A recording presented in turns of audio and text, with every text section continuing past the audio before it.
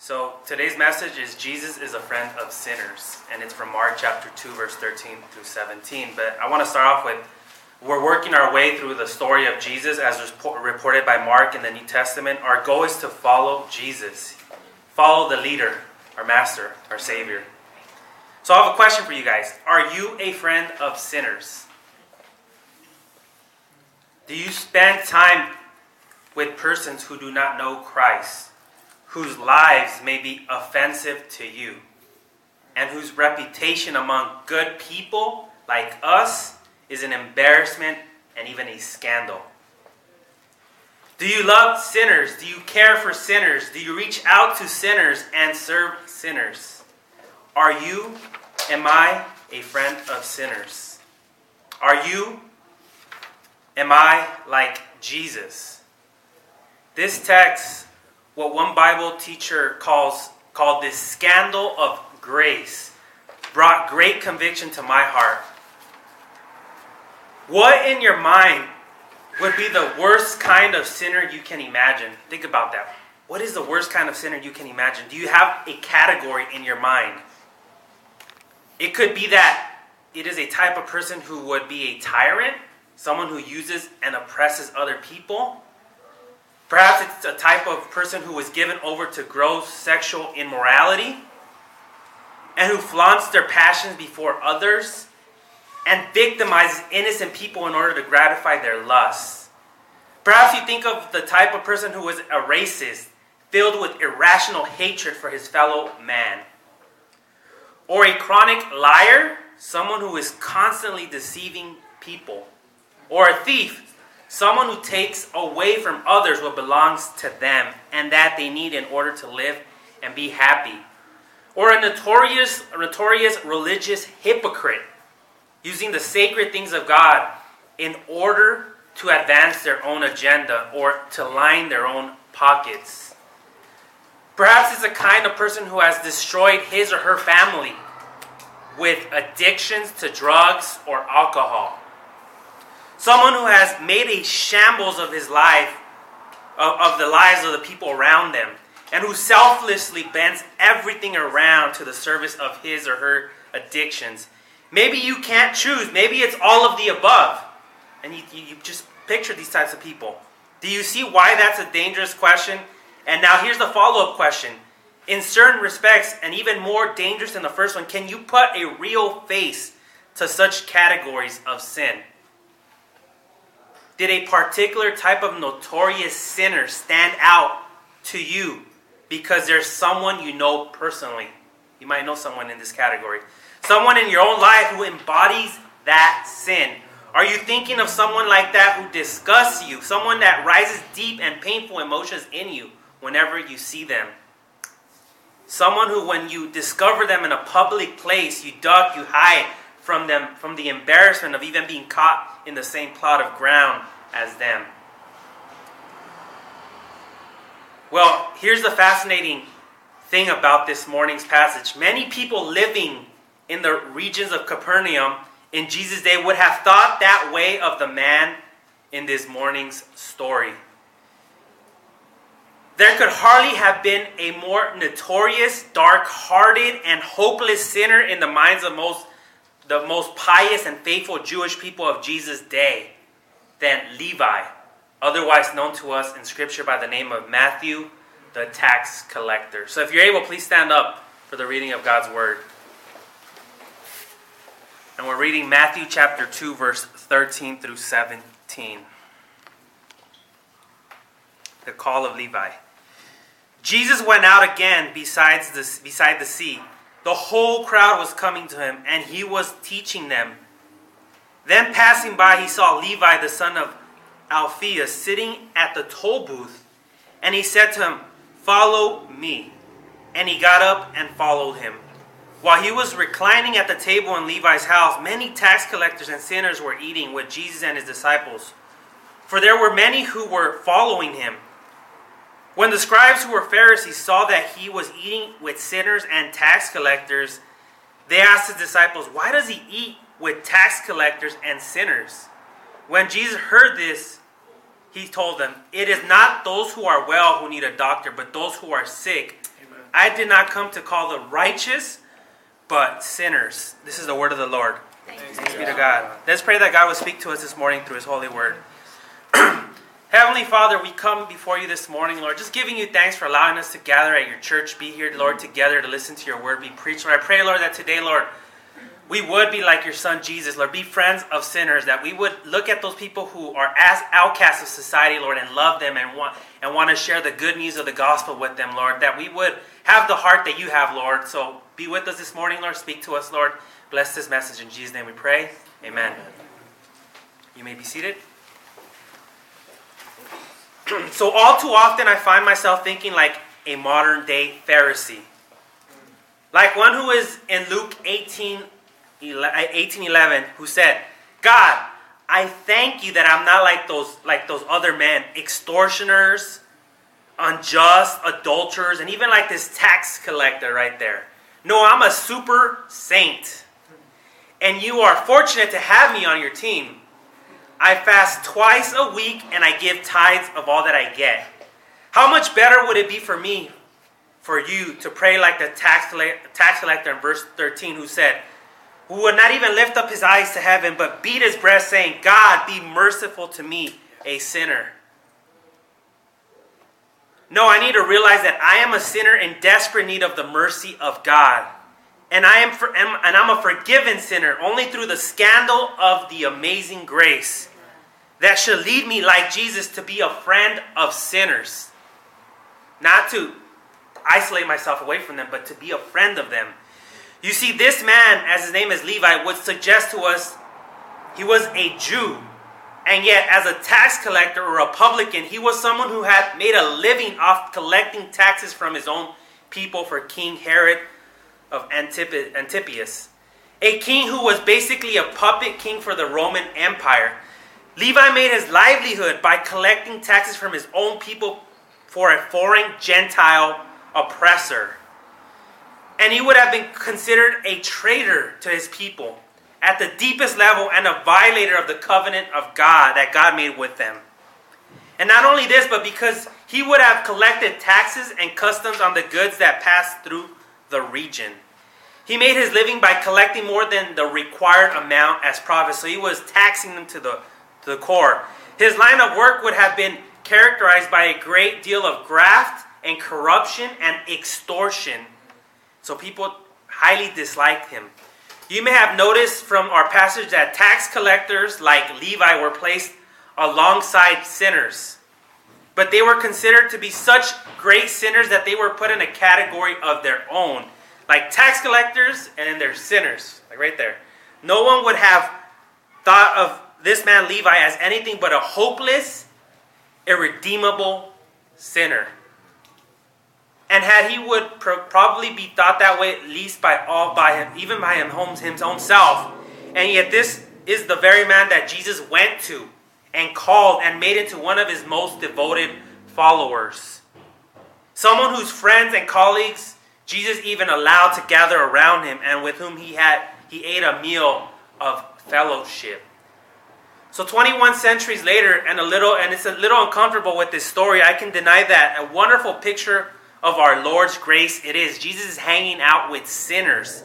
If he would call someone like Levi to himself, and he would even welcome himself to that kind of people, he would hang around with like Levi and the tax collectors and the sinners, then truly no one is so bad of a sinner that they can't be saved by Jesus. Amen. There's hope for everyone. And this story declares good news to sinners, and there's something in me that wishes that was the only lesson to be learned by it. But I'm convicted that it has even bigger lesson for people like me and people who, I'm sorry to say, will look down on someone like Levi and his friends. Because we can easily, as we grow and be part of the church and we try to obey God's commandments, we sometimes elevate our own good works. And it teaches me that if Jesus made it his mission to graciously go to notorious sinners and call them to himself, then we who are his followers must also reach out beyond our own comfort zone to such sinners in love as he himself did. Amen? A pretty challenging idea it could be to all of us, because evangelism is sometimes for us is very frightful. But think of it, brothers and sisters in Christ. We as Jesus followers bear the greatest, the most life-transforming message in the world.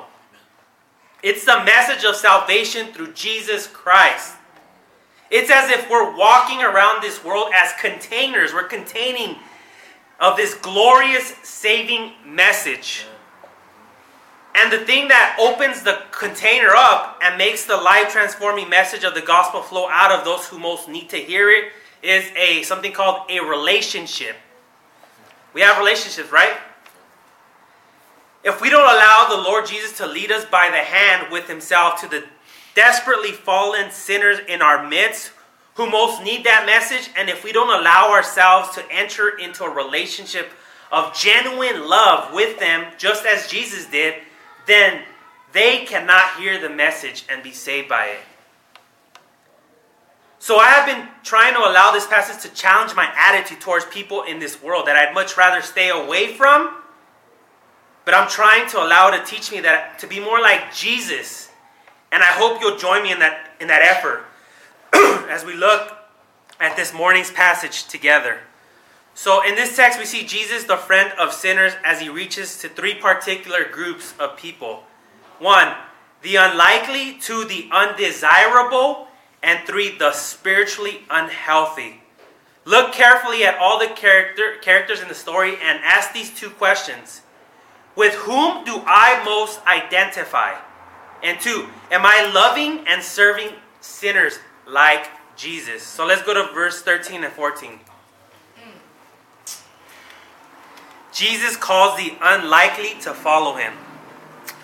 Jesus again in verse 16 out beside the sea doing what he loved doing. Which was what? Teaching the word, and 2, calling disciples to follow him. He left the small house for a large open area where the crowds could get to him and hear him. Mark notes that the crowd kept coming. They keep coming to Jesus, to him. And he kept on teaching, which is, he's teaching the word. Jesus is out among the people. He is not home locked away in hiding, but he's out there with those who need his touch and his teaching. To reach the lost, you have to be with the lost. Amen? To reach the lost, you must be with the lost. Who do you hang around with? Who are your closest friends, your co-workers? Who are you just making an intentional effort to be around in their radar? Who are you establishing relationships with? And you must share the gospel with them. Have that opportunity to be evangelistic towards those who need to hear the message. 15 times in Mark, he summarizes Jesus' activity by the word teaching. In Mark, our Lord is a teaching and preaching machine. Verse 14, Jesus is on the move again. And he crosses paths purposely with a tax collector named Levi. Now, this is almost certainly the man we know as Matthew. His name means the gift of God. That's what Matthew means, the gift of God. And the one who had been a thief will now receive a gift from God and become a gift of God to the people he had taken advantage of. Isn't how God just changes things?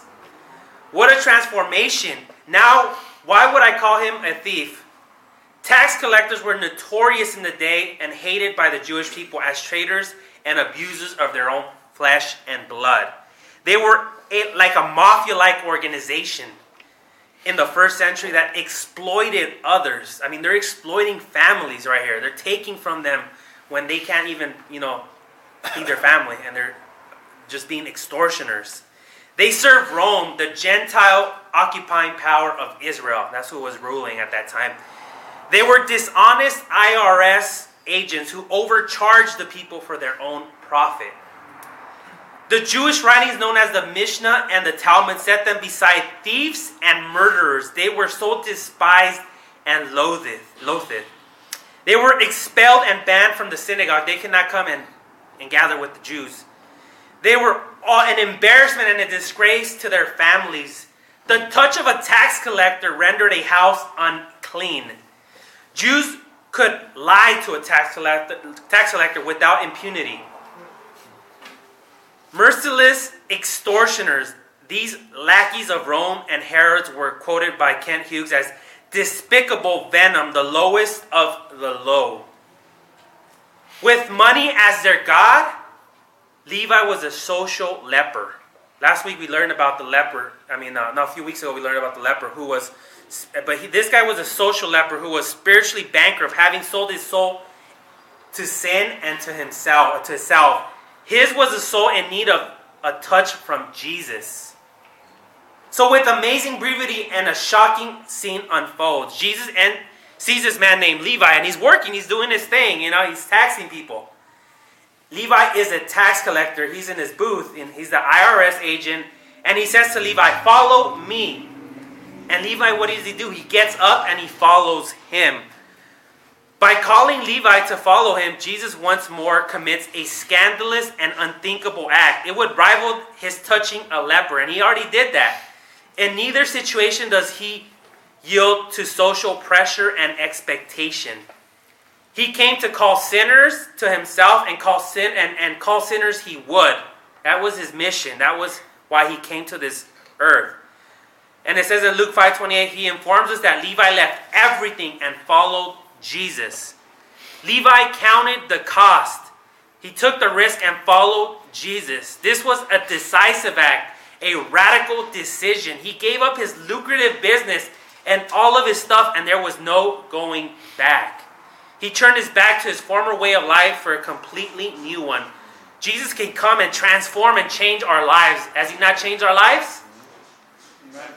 Levi saw something in Jesus, and Jesus saw something in Levi that he could and he would become. Jesus saw a sinner in need of salvation, not a low life deserving condemnation. Jesus saw not the wicked life of the tax collector and extortioner, but the changed life of a disciple, an evangelist, an apostle, and a gospel writer. Think about it. Tax collector, extortioner, to a disciple, evangelist, apostle, gospel writer. It's a 180-degree repent and change type of life. Jesus looked past what Levi was to what he would become. That's the scandal of grace. Jesus sees in us the unlikely, what no one else can see, and he's all made possible by his scandalous grace and the fact that he is the friend of sinners. So Jesus calls the unlikely. I'm so glad he does that. Maybe we're unlikely. We were one of his unlikely. Jesus calls the undesirable to follow him. The undesirable. And it says in verse 15, the day of salvation should be a day of celebration. It rightly should be the time to throw a party. Verse 15 changes the scene. Now we find ourselves in a house, probably Levi's, sharing a meal and having a good time. Levi had invited a large number of friends and acquaintances over to the house to eat and meet Jesus. And it says that it was a great feast or a banquet. Levi must have owned a large home to accommodate all those types of people there. So what's the deal with this party? What's the deal with this celebration? Perhaps it was a farewell party. Perhaps it was to celebrate his new life and calling. But no doubt it was to honor Jesus. And no doubt it was to share Jesus with his friends. Think about it. When you reach out to someone who's a sinner, who has an influence of people, then you influence the rest of the people there. And Jesus was influencing all of them. Interestingly, though, it is probably the home of Levi, and rather a large home at that note, many tax collectors and sinners are there. And it is Jesus who serves as the host. Those present were reclining with Jesus and his disciples. Now, the term sinners may be a technical term for the common people who did not live by the rigid and legalistic rules of the Pharisees. And we'll talk more about what are the Pharisees later on. It means the alienated and rejected, those who need God's grace and they knew it. Because there's those people who, they're out there in our community who they know they're sinners and they know that they've broken God's command. They know they're not right with God. I was talking to a coworker and she says, I'm not going to be a Christian because I'm not going to act to try to be something that I'm not. So she'd rather just like live her life the way she is and not claim to be a Christian. But she knows that she's a sinner. And I mean, we all know that we're sinners, and those who are in the midst of those things, they know it themselves. And they were doubt stunned that the young famous rabbi would share table fellowship with them and would hang out with them. Sometimes you just need to hang out with sinners. They were amazed, and the religious hypocrites were angry. They're like, Jesus, what are you doing with those sinners, with those tax collectors? You should not be seen alongside with them because they're unclean. They're vile. Now, before we depart from that picture, let me ask a question. Why is it that the sinful people of our world today prefer to stay away from Christians like us and churches like ours? And yet, the sinful people of Jesus' day seem to be drawn to be with him. They don't often feel very uncomfortable. They often feel very uncomfortable around us. Sometimes when non-Christians come, they feel uncomfortable around you guys, around us. And around Jesus, they did not. Why? Could it be that they knew that they were loved by him because he took the initiative first to draw closer to them? We got to draw close to them and establish that relationship with people who are outcasts, who people would not want to speak and be around them. Jesus in this event tells us the Messiah calls and eats with sinners, extending forgiveness to all who would follow him. The meal itself was something of a foreshadowing and an anticipation of the great messianic banquet at the end of the age, where we will celebrate what Revelation 19:9 calls the marriage supper of the Lamb, where persons from every tribe, tongue, people, and nation, the unlikely and the undesirable, will have experienced this scandalous grace and will recline with the King Jesus at the great banquet that will never end. And that's what we long for and we look forward to in the future. Jesus calls the unhealthy to follow him. So the unlikely, the undesirable, and the unhealthy to follow him. In verse 2, 16 through 17. Verse 16, he says, we are introduced to a group that is not happy with what Jesus is doing and who will consequently or consistently oppose Jesus throughout his ministry all the way to the cross. And Mark calls them the scribes of the Pharisees. Not all Pharisees were scribes, though most were. Most likely they were outside the home looking through the windows and the open door. They're being chismosos. They're being looky-loos. They did not like what they saw and what they heard. They interrogate the disciples of Jesus. So they don't go to Jesus. They go to his disciples, probably the four, which were Simon, Andrew, James, and John, as to why he would stoop and lower himself to eat, to have table fellowship with undesirable, like tax collectors and common sinners who do not follow the religious tradition, the rules and the regulations that they do themselves. Now, before we see the answer Jesus gives, there is another question begging an answer. Just who are the Pharisees, and why was Jesus always in conflict with them? Why is he always in conflict with the Pharisees? Who are the Pharisees?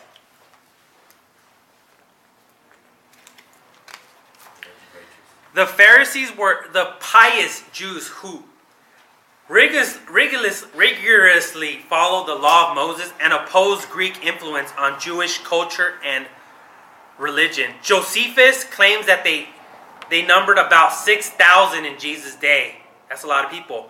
While the Sadducees were mostly upper-class aristocrats and priests, the Pharisees appear to have been primarily middle-class, lay people, perhaps craftsmen and merchants. The Sadducees had greater political power, but the Pharisees had a broader support among the people. They were more involved in the synagogue communities, and the most distinctive characteristic of the Pharisees was that their strict adherence to the law of Moses. The Torah, in other words, you've heard. The Torah, and not only the written law, but also the oral law. A body of extra-biblical traditions which expanded and elaborated on the Old Testament law. And they're like the traditions of the elders. The Pharisees' goals were twofold. What were their twofold goals? One, to apply Torah's mandates to everyday life. How does it apply to your life? And 2, to build a fence. They would build a fence around the Torah to guard against any possible violation. Hands and utensils had to be properly washed. Food had to be properly grown, tidied, and prepared. Only certain clothing could be worn.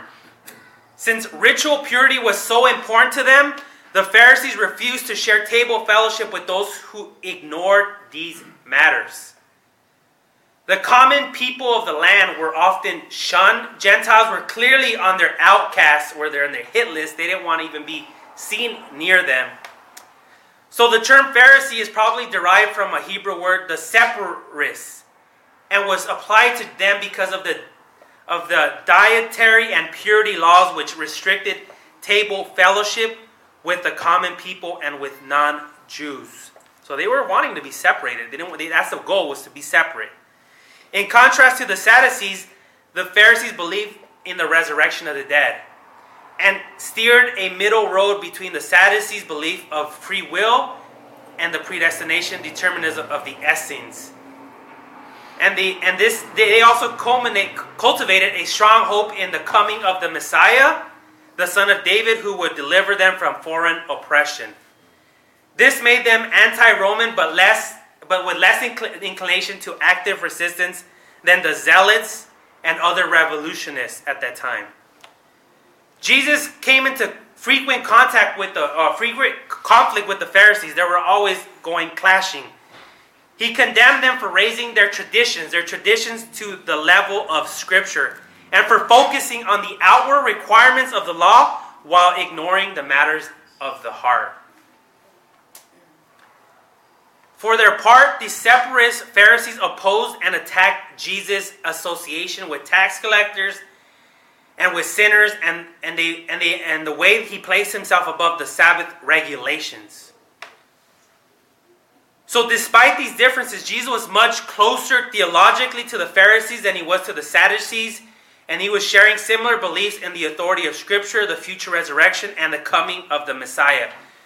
His frequent conflicts arose because he challenged them on their own turf, because he was viewed as a threat to their leadership and influence over the people. So Jesus was a threat to the Pharisees at that time. And today the term Pharisee is often equated with hypocrisy and a legalistic spirit. We call each other Pharisees if you're a legalist, right? That's what you guys say to one another. We say to one another. But this would not have been the view of most people in the first century Israel. They generally respected the Pharisees for their piety and devotion to the law, and held them in high esteem. Indeed, the Pharisees' fundamental goal was a noble one. They had a noble goal: to maintain a life of purity and obedience to God's law. So the Old Testament law forbids work on the Sabbath, but it gives few details. It says, just provides working on the Sabbath, but it gives few details. And the rabbis therefore specify and discuss 39 categories of forbidden activities, they say, for the Sabbath. So while knot tying is unlawful, certain knots, like those which can be tied with one hand, are allowed. A bucket may be tied over a well on the Sabbath, but only with a belt, not a rope. While such minute may seem odd and arbitrary to us today, the Pharisees' goal was not to be legalistic, but to please God through obedience to His law. Today, it is unlawful to push an elevator button on the Sabbath, but you may walk up the stairs if necessary. Jesus criticized the Pharisees not for their goals of purity and obedience, but for their hypocrisy.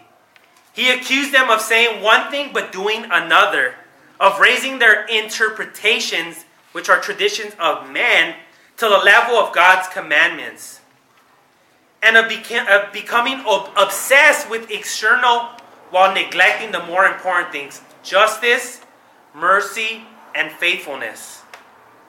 They strain out a gnat, but they swallow a camel, it says in Matthew 23. Amazingly, in their religious zeal, they had separated themselves both from others. So they separated themselves from others and from God.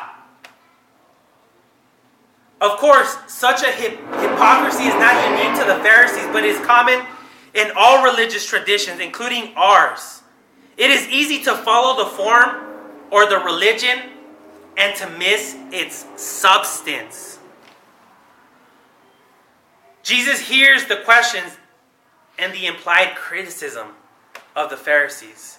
He responds with a well-known proverb as well as a statement that explains his mission and justifies his actions. So what did he say? He says, those who are well have no need of a physician, but those who are sick. And he says, I came not to call the righteous, but sinners. Jesus uses a common sense proverb even his opponents would agree with. And in the process, he uses irony to expose the hypocrisy of his detractors, of his accusers. Now, could you imagine going to a physician and asking him or her why they're always hanging around sick people? Imagine that? How silly, right? Of course they're always with sick people. It's sick people that need to see them the most. A physician would be irresponsible if they only made sure they hung around with healthy people, right? So the Pharisees, the religiously moral and upright, they were just as needy of a spiritual doctor, healing and medicine as the tax collectors and the wicked. Sadly, they did not recognize they too had a spiritually terminal disease that only the great physician named Jesus could heal. So in essence, Jesus says, to those who think they are righteous, I have nothing to say.